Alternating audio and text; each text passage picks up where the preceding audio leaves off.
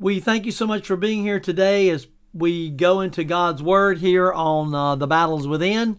We certainly appreciate all those out there who reach out to me during the week and say they listen to our messages and they learn a few things. I'm thankful that the Lord has given us this platform to be able to reach people with the gospel and to be able to share from my learning of what I learned in the Word.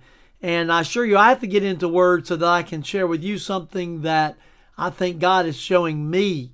And that's what we are doing today. So before we get started in the Scripture, we want to make sure we begin with a word of prayer. So let's have a prayer. Lord, I'm so thankful for this opportunity we have that we can come to you through this medium we call the internet and that we can share the gospel. I pray, Lord, now for all those who are listening now live and those, Lord, who will listen later, that you would help them to not think of the words that David Barbour has to say, but think of the words, Lord, that you say in your word. Let your word reach out from the very pages and pierce their hearts and their minds and their souls so that they can glean some knowledge from you today. For, Lord, it matters not, again, what David Barbour has to say, but what the Word of God has to say and how you speak to them through the reading and teaching of your Word today. We again thank you, Lord, for the opportunities that we have. Help us, Lord, to push aside the things that would hinder us from learning so that we might be able to understand your Word better. For it's in the name of Jesus we pray. Amen. Okay, so as we are going to be getting in today to Isaiah chapter 24. Isaiah chapter 24. Chapter 24. I keep saying 24. Isaiah chapter 29. Isaiah chapter 29.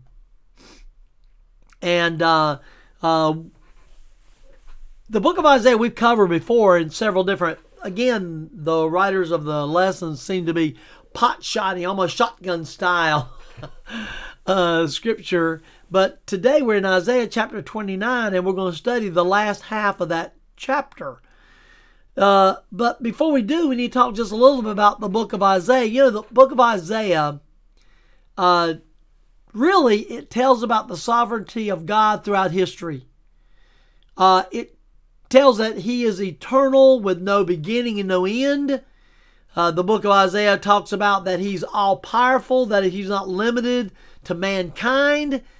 And it also tells us that he's all-knowing because he can tell you about the past, he can talk to you about the present, and he can talk to you about the future, and none of that is a surprise to him. I've always said it this way.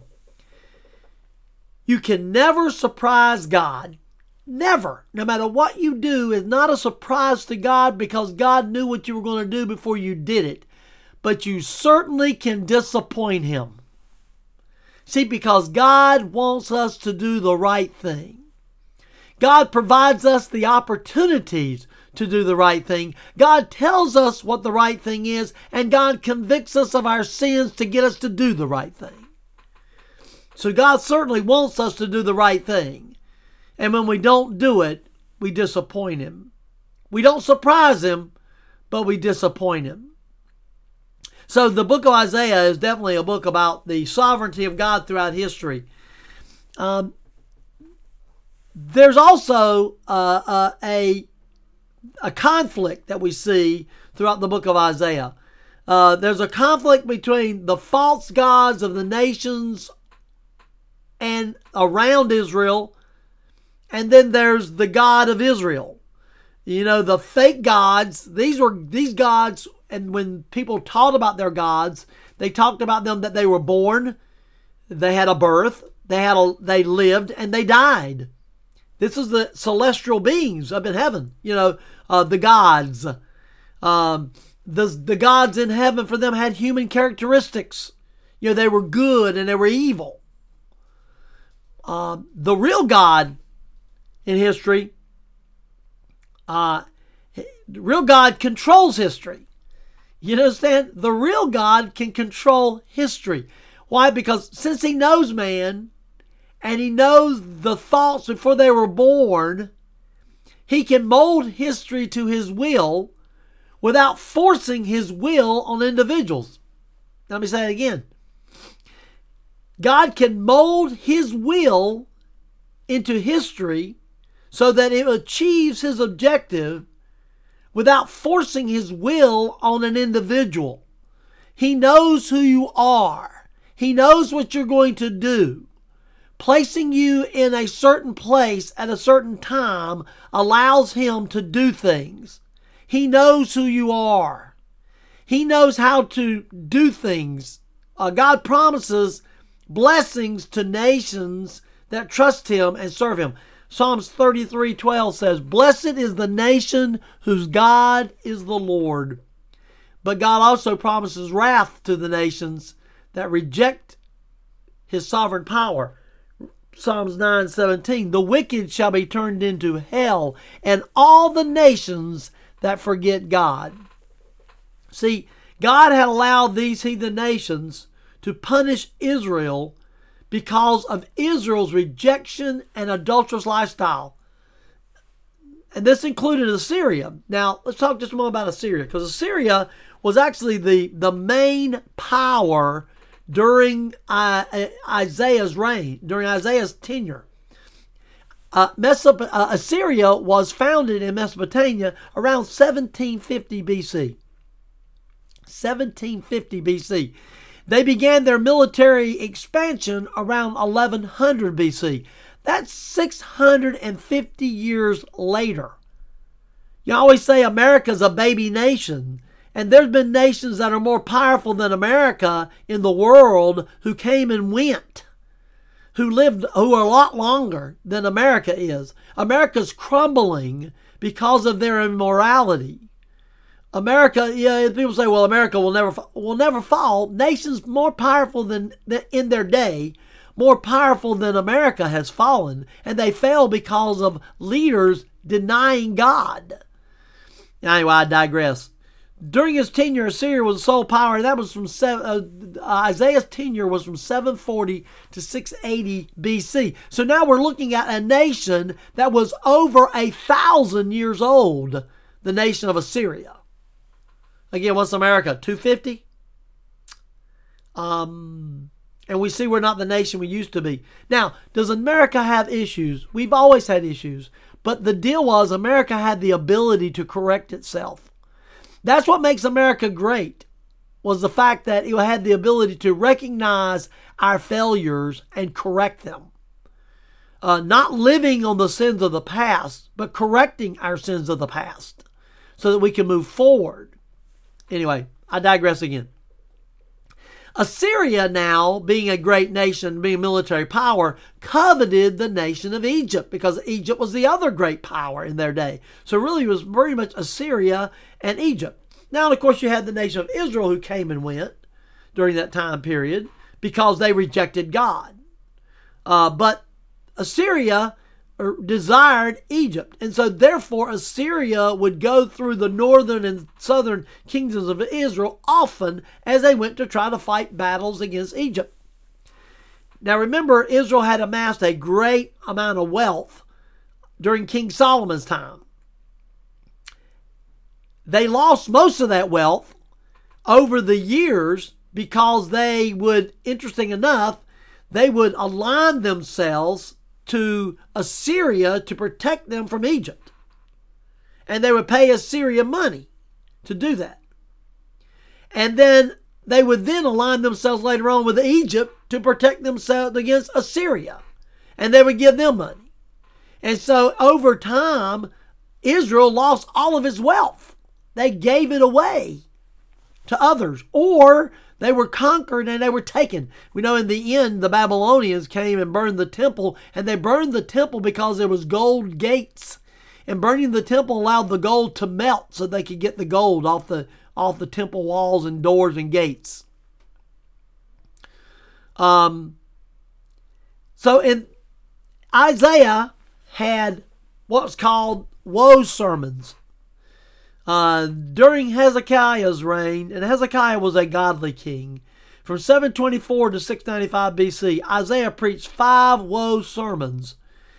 And in those sermons, he warned about the entanglement between these heathen nations, between trusting in Assyria and trusting in Egypt to protect you instead of trusting in God. See, instead of trusting in God to be your protector, they trusted in these heathen nations. You can find this, and these 5 woe sermons are found in Isaiah 28:1, 29:1, 31, 31:1, and 33:1. So this is obviously one of the days, the latter part of the second woe sermon. Now, these sermons did the following. 1, they established the rationale behind God's judgment. Isaiah was giving them the reason why God was going to judge Israel. But the second thing it did, interesting enough, is these sermons also provided hope that someday God would restore the nation after the predicted fall. So yes, this is why you're going to fall, but one day God is going to restore you once you turn your face back to Him. So leading into today's lesson, in the first part of chapter 29, we see a sad observation regarding the ignorance of God's Word. You know, what can we say today? How many people read their Bibles? And are you reading your Bible just for the sake of reading, or are you reading to understand? It's better that you read one verse a day and understand that verse and apply that verse than read your Bible through in a year. I know I've read my Bible through years several times. And what I find myself doing is hurrying through to meet a tick mark and not meditating on the Word. So I've changed my reading style. I try to read passages a day. I try to read certain passages. I've read the book of John through in a month, number of times. I've done that. And then what I do is I'll end up reading it, the same book, 3 or 4 months in a row, so that I make sure I didn't miss anything. See, there's nothing that requires me to get through the book of the Bible in a year. What requires me is that I study God's Word. Anyway, sad observance was that these people were reading the Word but not applying the Word or even understanding the Word or even trusting the Word. Isaiah 29, 1 through 12, he presents a frightening picture of the Assyrian siege of Jerusalem. And by the way, in that passage, it actually Jerusalem is called Ariel, but it's really, it is Jerusalem. It's also a term used for that. The people think that their city is safe. The people of Israel think their city is safe and that the cycle of annual festivals will go on indefinitely, that they'll just keep going. Easter and Christmas. How many people think Easter and Christmas services will go on forever in America? They won't. They will not go on forever. It's sad that they wait till Easter and Christmas to come, but this is what the Jews thought. They thought that these festivals, these had these annual events, and they'll just keep going, and everything's going on, and they weren't worried their city is safe. And suddenly they find their lives were threatened by this terrible siege. The people were distressed and humiliated throughout the city. The doomed city cries out to God as if it was from the grave. This is in verses 1 through 4. Now, the enemy armies think that their conquest of Jerusalem is inevitable. Right? They think they've got them surrounded. They think it's inevitable. But the people cry out to God. And when they cry out to God, God intervenes and miraculously saves the city. Read it for yourself, and you can read that in Kings. God miraculously saves the city. The enemies were disappointed, and it's like a distress. It's like a person who's dreaming a dream, and you wake up and it's not a dream. It was a dream. You know, you're thinking, oh, this is wonderful, this is marvelous, and then you wake up from that dream and say, oh, shoot. That was just a dream. That wasn't reality. See, that's verses 5 through 8 of this first chapter, of this chapter 29. Then, as usual, the people of Judah, they don't respond to Isaiah's prophecy. I mean, they're morally dull and spiritually blind. It seems they have no ability to understand God at all, or God's message. And so in verses 9 through 12, they say that Isaiah says to them, they're like a book that remains closed. The prophecy is like a book that remains closed. I just got a new book, by the way. I'll get a little plug on this one. I've got a new book, Revelation of Jesus Christ, Dr. Bruce Barnes. He's a good friend of mine. I'll show you a picture on the back. He's a good friend of mine. He actually grew up here in Smithville. He actually worked at Sylvania. He went to West Calvary over here in West Smithville. But he's a great man of God. He wrote this book. He wrote several books, but I'm reading this book right now. But my point is, if I don't open the book and read it, it doesn't do me any good. It just sits on the shelf. So this is the way it was, that these people, the writings and all, to them was if they had never read the book. And so now today we get to today's lesson. This lesson today, let me tell you, is specifically written to the nation of Israel. However, you must remember that God used the nation of Israel as an example for all the other nations to follow. See, we'll see that a little in Scripture, that I'll show you that. But he demonstrated on Israel what he would do to all nations. All nations that would serve him, he will bless. And all nations that curse him or reject him, his wrath will be upon them. God gave the same opportunities to all of us. You understand? Because the Bible tells us God is not a respecter of person. So we see the way God is going to deal with the nation of Israel. This is the way God will deal with any nation that's in the same situation that Israel was in. So now let's look at verse 13. Wherefore the Lord said, For as much as this people draw near to me with their mouths, with their lips do honor me, but have removed their hearts far from me, and their fear towards me is taught by the precepts of men. So he says, wherefore the Lord said, even though the people were just rescued by God from this terrible siege, they still did not believe in God. The judgment of God would be poured out upon them because they still, even though God rescued them, they still rejected him. It says then, for as much as this people draw near to me with their mouth and with their lip do honor me. See, these people were coming to church or the temple in their day. They were coming to church. They would sing the songs, church songs. Could even be singing hymns, which we don't do much in church anymore, but they could have been singing hymns. They may even testify so that others could see them as holy. 2 Timothy 3, 5 through 7 says it well. Having a form of godliness, but denying the power thereof, from such turn away. For this sort of they which creep into houses, and leave captive silly women laden with sins, led away with diverse lusts, ever learning, and never able to come to the knowledge of the truth. These were that type of people. This is what they were. For as much as this people draw near to me with their mouth, they proclaim to know God, but know him not.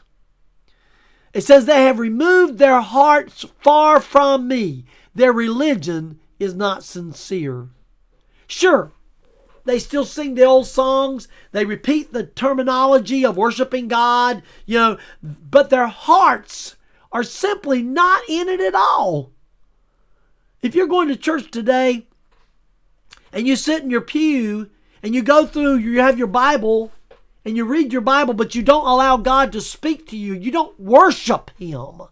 And worshiping is not necessarily raising your hand and saying amen and all. And there's nothing wrong with that either. I'm not criticizing that. But I'm saying if that's all you're doing for an outward show, you're worshiping God with your mouth, but not with your heart. And that's what these were doing. They were doing all kinds of outward signs. You see, we see this type of worship that they were having in our community today. Question is it in your church? Do you speak of him without worshiping him? Their religion became a mere formality. They were going to church because it was time to go to church. But they weren't worshiping God at all. And the last part of that verse says, is taught by the precepts of men. This described a situation in which religious leaders had usurped the place of God. It's when religious leaders are telling you what the Bible says instead of you reading the Bible. When they're telling you what the Bible says is not true. Perfect example. The death penalty. Many churches today are saying, no, the Bible teaches against death penalty. It does not. The Bible tells us that whosoever sheddeth blood by man, his blood shall be required. Whosoever sheddeth man's blood by man, his blood shall be required. That's a statement of fact. David Barbour does not have the right to choose what I'll think about that. People say, what do you think about that penalty? I don't have a thought. The Bible says that whosoever sheddeth man's blood by man, his blood shall be required. That settles it for me. Abortion, women's right to choose. Hold on. The Bible says, woe unto him who shed innocent blood. You cannot have any more innocent blood than an unborn child. I don't have a choice about abortion. Abortion is sin. I can't have anything to do with it. I don't have a choice. I don't get to pick and choose. I can't stand these people who stand in their pulpit and preach these things are false. They're heresy, and God will judge them. Here's the same problem the Jews were having. They are taught by the precepts of men. Even morality is determined and founded upon human opinion rather than upon the Word of God. It's not what's right by men's eyes, it's what's right by God's eyes. This is always results in a condition where men dispute and contradict one another. Where your word is as good as my word, then there's no word at all from God. See, it's not my word that matters, it's God's words that matter. We need to get into God's word. We need to study God's word. We need to apply God's word. These people were not doing that. They weren't doing it. It says, for as much as people draw near me with their mouth and with their lips do honor me, but have removed their hearts far from me, and their fear towards me is taught by the precepts of men. They're worshiping men. They're following men because men have itchy ears. They're telling them the things they want to know. We talked before about the yellow gospel. The yellow gospel because people don't want to preach the word of God anymore. About the blood. Because the blood is gruesome. And people don't want to hear about the blood anymore. Because it's not convenient. They don't want to hear about that. And so therefore they learn the precepts of men. Let's go to verse 14. Therefore, behold, I will proceed to do a marvelous work among this people, even a marvelous work and a wonder. For the wisdom of their wise men shall perish, and the understanding of their prudent men shall be hid. It says, therefore, behold, I will proceed to do a marvelous work among this people. Therefore, what does that mean? Therefore, because they have worshipped me with their lips and provided lip service and have followed men and not me, because of that, he says, I will do a marvelous work. Because of their hypocrisy and formality, because of their regard to men over regarding me, because of their doctrines and their commandments, and will not do the will and the word of God, therefore he determines, I'm going to deal marvelously with this people. Now, normally we think marvelous is a good thing. But marvelous because of Jehovah acts is contrary to expectations. It's marvelous because it's unusual. What God is about to do is not something that you would think God would do. That's why the word marvelous towards, because he's going to do something against his people. His people that he loves. Sometimes we as parents have to do things to our children that is not what we would like to do. You can't be their friend. You need to be their parent. Now, people say, my dad is my best friend. I've heard people say that. Well, you know what? My best friend is my wife. But we say, oh, my best friend is my parent. You know what? I mean, my parent. Let me tell you. Parents must parent. That's the problems we have. You know, we want to be liked, but we need to be respected. You know, because if people don't like you as a parent because you're doing what you're supposed to do, because you're disciplining your children, and your children don't like you because you're disciplining them, they didn't like God because God disciplined them. But there he says, I have to do a marvelous work. Even a marvelous work and wonder. What God was about to do to his people would be unexpected by anyone. Anyone who knew God's plan for this nation and the descendants of Abraham, Isaac, Jacob, David, Solomon, this would be a matter of astonishment to everyone that observed it. They would marvel at what happened. It says, for the wisdom of their wise men shall perish, and the understanding of their prudent men shall be hid. God's men preached the word and wrote the prophecy as God had communicated it. The people did not read the word. The people did not listen to the word. The people viewed the word of God as if it was simply the words of anyone else. It's just writing in a book. Now, again, I love my friend Bruce Barnes, but his words are his words, and I'll read his words, but his words are based upon what God's word says. So I glean from what God's word said, but it's God's word that's important in this book, and he would tell you the same thing. His words, he provides us information to help us better understand his word. But these people, they did not view it that way. These wise men and prophets became seen as the people, as ordinary people. Ordinary people. I was looking to see if I have a book up here that's just a regular book. I don't have one right easily reachable. But the point is, there's a difference between this book here. You understand? This book here, I'll get right here. This book here, the Bible, God's holy word. There's a difference in that and any other book. Any other book. But these people viewed it as just a book. Do you have Bibles in your library that just sits on the shelf? Anyway, I digress again. This is the past tense message in what the nation was doing. It was telling about what the nation had done. The nation had rejected God. But it was also telling about the future.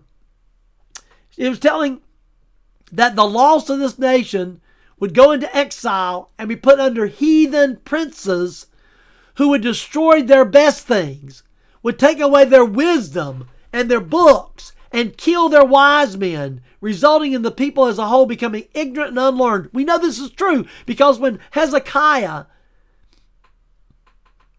and when Ezra and Nehemiah had to come back, they had to reestablish the kingdom worship, the worship of the altars, because they had lost it all because of their sin. Because this is the prophecy that God had prophesied here from Isaiah. For the wisdom of their wise men shall perish, and the understanding of their prudent men shall be hid. They had to find it. Verse 15. Woe unto them that seek deep to hide their counsel from the Lord, and their work in the dark. And they say, who seeth us, and who knoweth us? Woe to them that seek deep to hide their counsel. Isaiah again sends a warning to those wicked and profane despisers of God, whom he formerly called scorners, who think they have no other way of being wise than being skillful in mocking God. We have people today that think it's wise to mock God. Watch the news. All the news people are mocking God. They're only telling you partial truths. They're telling the story they want you to hear, leading you astray. These people think they can do that. They regard religion as foolish simplicity and hide in their own wisdom. Right? They're think about it. If you watch the news today, it makes Christians look like they're foolish people. That they're hate mongers because they won't tolerate sin. That the world is not okay to do anything you want to do. It's not okay. Perversion is perversion. Sin is sin. A man is a man, a woman is a woman. We see that today. We're not allowed to teach children that they're a male and a female. What it gives with that? See, the world is about perversion. And they regard religion as being that we are punishing children because we won't give them the right to choose whether they're male or female. What in the world? I'm just saying. These people, they carry two faces under a hood. These people did, desiring to deceive the world as ever possible, and God himself also with their pretenses and their profession. They pretend, these false religious leaders who are agreeing and going along with these things are pretending to follow God, but we know they are not. They are children of the evil one. If your preacher today is not preaching the truth of the gospel from the word of God, and are trying to do some type of social yellow gospel today, get out of that church or get rid of the preacher. Kick him out. Purge your church of that evil way, or you're just as bad as you're going to experience the same problem these Jews did. Isaiah said the result called them diggers as they dug for themselves concealment and lurking places and used them that they might deceive God. You know, this was the same type of people that was true in Christ's day. Evil men consulted against Christ to take away his life, to persecute his disciples, to hinder the spread of the gospel.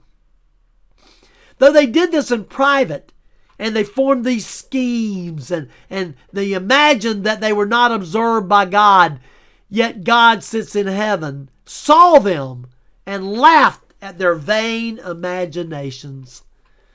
You're doing exactly what I needed you to do. I knew you were going to do that. I prepared. Again, God prepares for history, but allows you the free will to do the things that you do. It says, and their work are in the dark night, as if darkness could conceal them from the all-seeing eye of God. Truly, works of darkness cannot be hidden. Though they flatter themselves that they will. You know, people think that they can get away with these things. They've done these deeds out of the sight of men, but not out of the sight of God. Psalms 98 says, thou hast set our iniquities before thee. Our secret sin is in the light of thy countenance. Hebrews 4:13 says, neither is there any creature that is not manifested in his sight, but all things are naked and opened unto the eyes of him with whom we have to do. Do not think that you can sin in secrecy. I always said it this way, God sees you when you're naked. This verse says that. God sees you when you're naked. You can't hide from God. David said, if I ascend to the highest heaven, thou art there. If I descend into the lowest hell, thou art there. You can't go anywhere that God cannot see you. You cannot sin in secret. And they said, who seeth us and who knoweth us? They imagined no man could see what they're doing. And so they felt God couldn't see them either. They could do these evil deeds behind the scene, but God sees it all. Verse 16. Surely your turning of things upside down shall be esteemed as the potter's clay.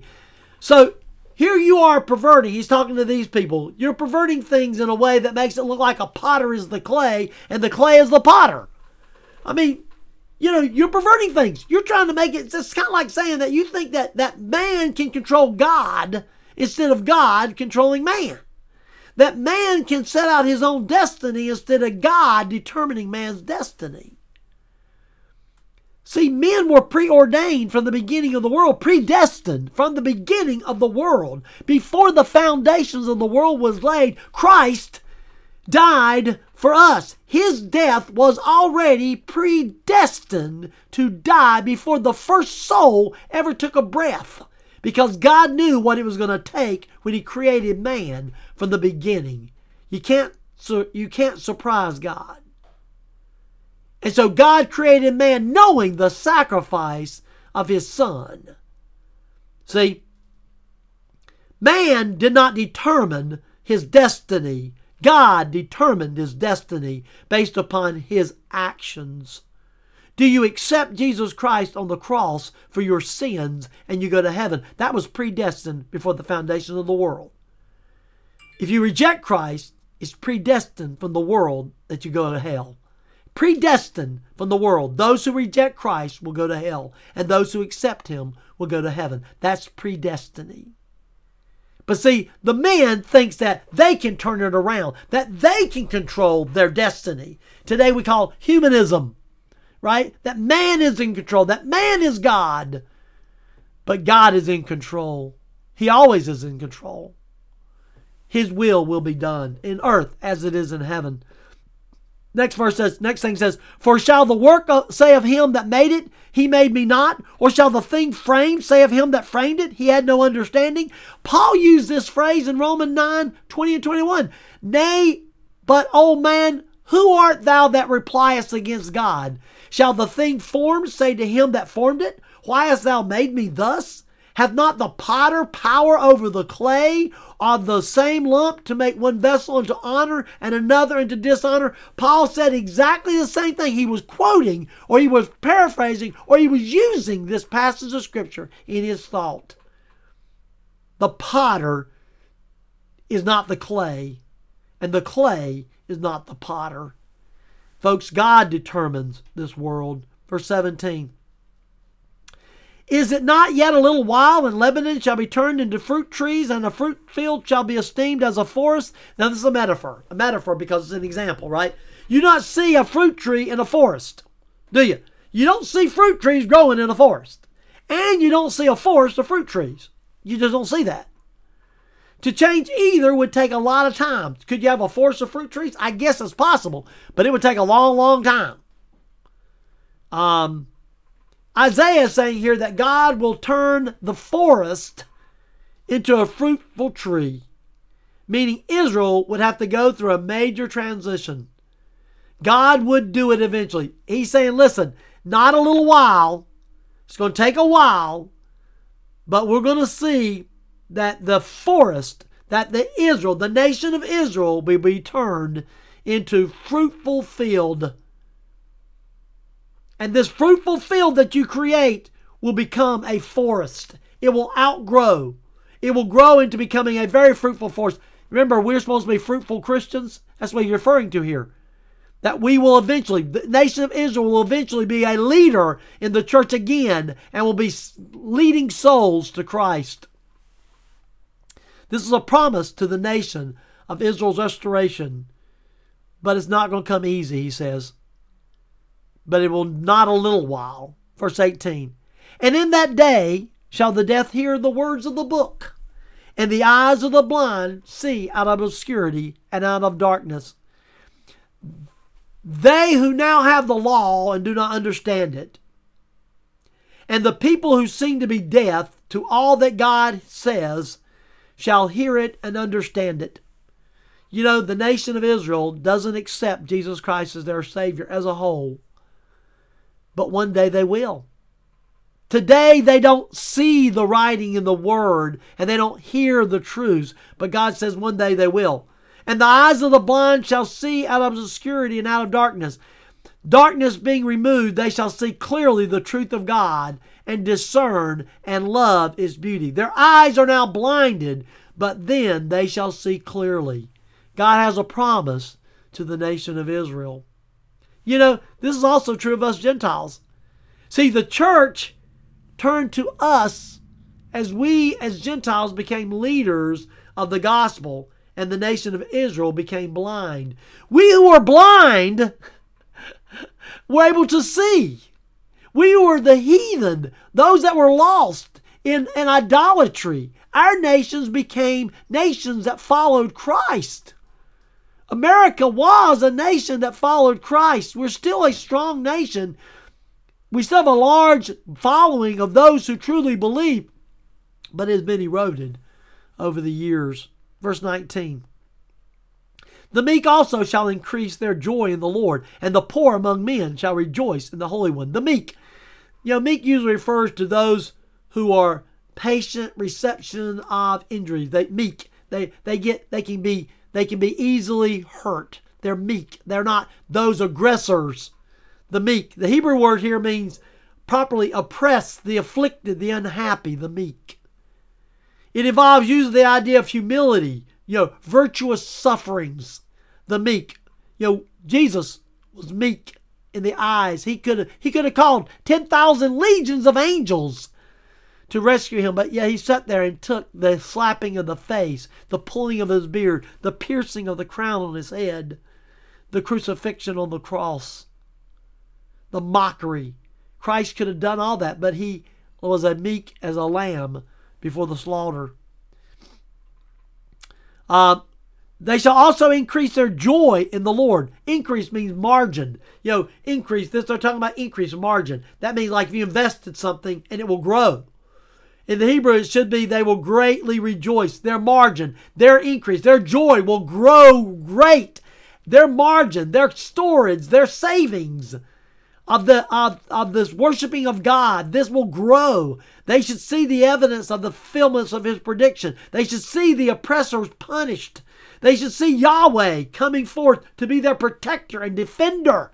They shall see increase their joy in the Lord, it says. And the poor among the people shall rejoice in the Holy One of Israel. The poor people or the needy. The idea is that the religious people, the truly religious people who fear God and who've been subjected to trials of oppression and poverty, they will rejoice in the Holy One of Israel. This is God. This is Jesus. They will rejoice. Verse 20.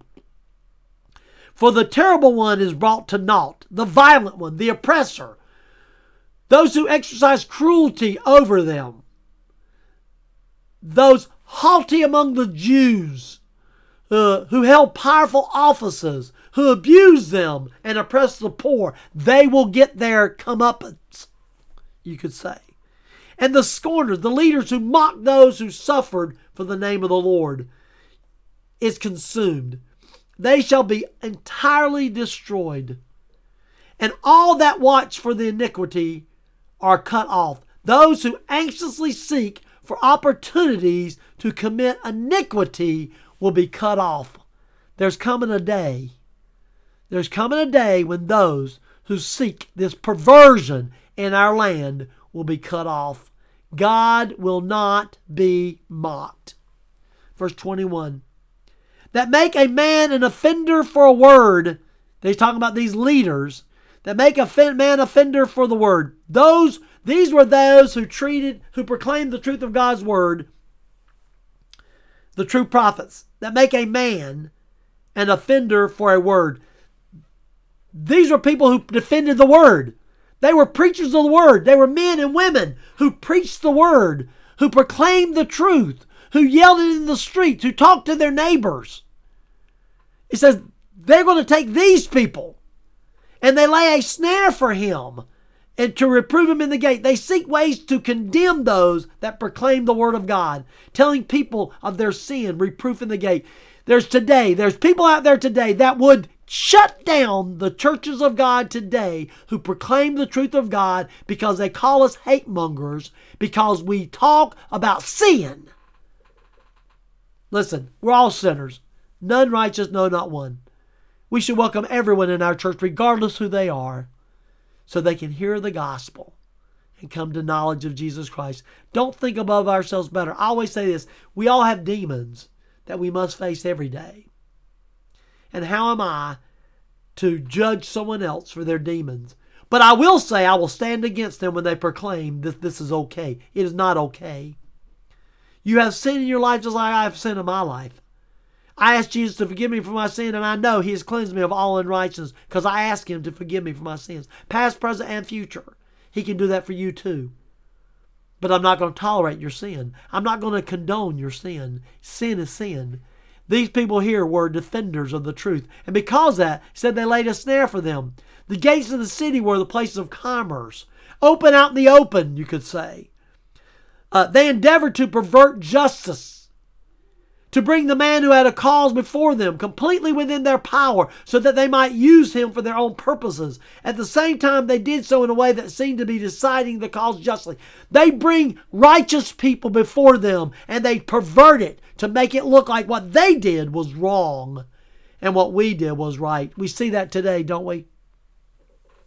We see that when we have a Christian organization that defends the right to do what's right, and we see the government going after them, or these liberal organizations going after them because they defend the cause of Christ, and say, we're not going to do that in our organization.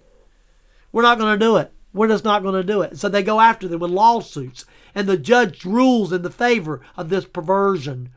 This is what we're seeing here. It says, and turn aside the just for the thing of naught. The man who is just or righteous. These men will be declared as empty, vain, and should be regarded as null and void. They ridiculed these people. They discredit us. That's what was happening in those days. Today in America, we see things we all know are wrong and guilty go free. We again see where the just causes are brought to the courts and the guilty are released as innocent. Verse 22, therefore saith the Lord who redeemed Abraham. As God redeemed Abraham from the idolaters and workers of iniquity, he says, so will he redeem those who hear the word of the book and are humble before him. This is a promise to the nation of Israel, but it's also a promise to us. If we are redeemed, thus saith the Lord who redeemed Abraham concerning the house of Jacob. The house of Jacob. Jacob shall now not be ashamed. God is going to renew Jacob. Just as Jacob may have been ashamed of the sins of Israel, one day his shame will be taken away because they will stand up for the cause of Christ. Oh, that our forefathers in our churches today, if they look down upon some of these churches, their faces will be red in shame for what the churches have become. Francis Asbury is one example of the Methodist churches that Francis Asbury, no doubt, if he were to look down today, would roll over because of the sins that are going on among his people and the cause that he proclaimed. But same is true for Jacob. Jacob would look down at the nation of Israel and saw this, but one day it says he will be turned, his cheeks will be turned away from shame. Neither shall his face now wax pale. Disappointment may produce paleness as well as fear. The idea is here that Jacob will no more be pale. Verse 23, but when he seeth his children, the work of mine hands, in the midst of him they shall sanctify my name, and sanctify the Holy One. The census he shall not be ashamed of his sons, he shall see them. He said the work of his hands. God will see, when Jacob sees the work that God is doing among the nation of Israel, he will be proud of his people, for they are serving God. It says they will sanctify my name, meaning either the spiritual seed of Jacob or those regenerated ones, the nations that shall be born at once. They shall sanctify my name. These shall sanctify the name of the Lord, not by making, but by one declaring him to be holy. They'll sanctify his name by believing in his name, by seeking him for righteousness and holiness, by embracing his doctrine, by submitting to his ordinance. You know what?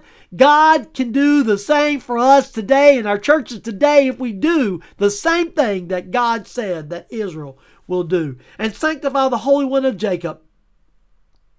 Reverence his name and sanctify his sanctuaries. Verse 24. They also that erred in spirit shall come to understanding, and they that mourn shall learn doctrine. These people, the nation of Israel that erred in the past, will one day come to embrace the truth of God. These same people that taught against Jesus being the Messiah will learn the doctrine and will embrace it also. God gives a promise to the nation of Israel that one day they will once again be the leaders of the cause of Christ. The nation of Israel rejected God by paying lip service to his worship. God knows the difference. Because of their fake worship, God had had enough, and the nation of Israel had to be taught a lesson. Along with that lesson, God promised them that he would restore them after the lesson was learned. America needs to be taught that lesson today, folks. Our churches are doing exactly what these people did.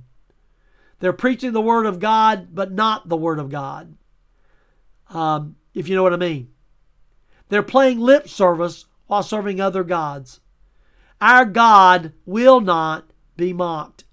America needs to turn or face the same action that God did to his people for their sins. We need to turn to God today. Remember, you don't sin in secret. God knows everything. I pray today that your churches would get into the Word. If your preacher is not preaching the Word of God, get rid of him. If your church is not going to get rid of him, then get out. Get out. Run. Quickly. Run. Run fast. Run far. Run as quick as you can to a Bible-preaching church. That's what you need today. I pray that for you. Let's pray. Lord, I thank you for this time. I thank you for this message. I thank you, Lord, for the opportunity we can see. Thank you, Lord, that Israel will be restored one day. The hope is there. We know it. We know the promises is true. We know you control history. We know, Lord, that it will happen. But Lord, we also know America is falling. We know America is straying away. But worse than that, we know the churches are doing the same. Lord, we know we can't trust the lost, but what about the saved? I don't understand why Christian churches today, Lord, are tolerating sin among them. Why, Lord, they're allowing the worldliness to creep in. I pray, Lord, that you renew those who would truly follow. Get a remnant, Lord, back together for you. I thank you for what you do for us. In Jesus' name we pray. Amen. I thank you for your time and for your attention today. This was another difficult lesson today, but I do thank you, and I pray that you would get in God's Word. Don't play lip service, but be a doer of the Word and not a hearer only, as James says. Thank you for your time.